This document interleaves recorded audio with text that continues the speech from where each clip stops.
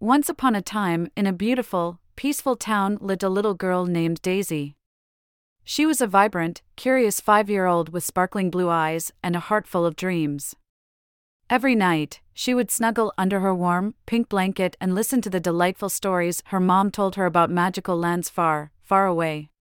One such land was Neverland, a place where children never grew up, led by their friend Peter Pan.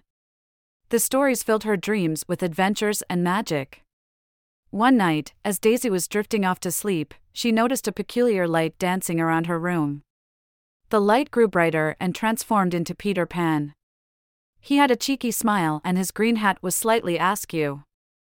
"Hello, Daisy," he greeted warmly. "Would you like to visit Neverland?" Daisy was thrilled but also a bit afraid.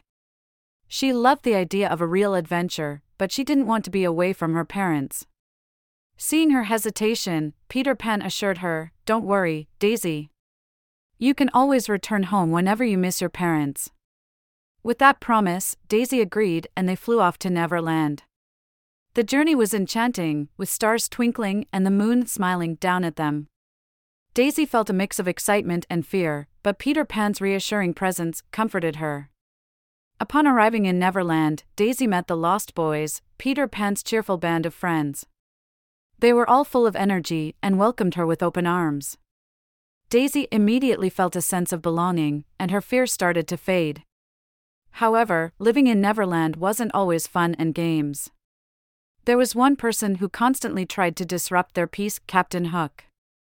Daisy heard lots of stories about him from the Lost Boys. His name alone sent shivers down her spine.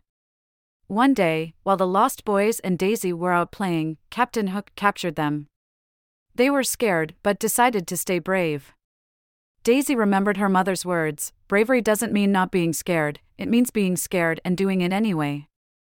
In the tense moment, Daisy decided to talk to Captain Hook. She looked into his eyes and said, "Why do you keep bothering us, Captain Hook? Can't we all just be friends?" To her surprise, he seemed taken aback. After a long silence, he confessed, "I guess I'm a little lonely." Moved by his words, Daisy proposed, "If you promise to stop troubling us, you could join us in our games." Captain Hook agreed, and from that day forward, he stopped causing trouble and started enjoying the company of Daisy and the Lost Boys. Days turned into weeks, and Daisy had made many new friends and learned many new things.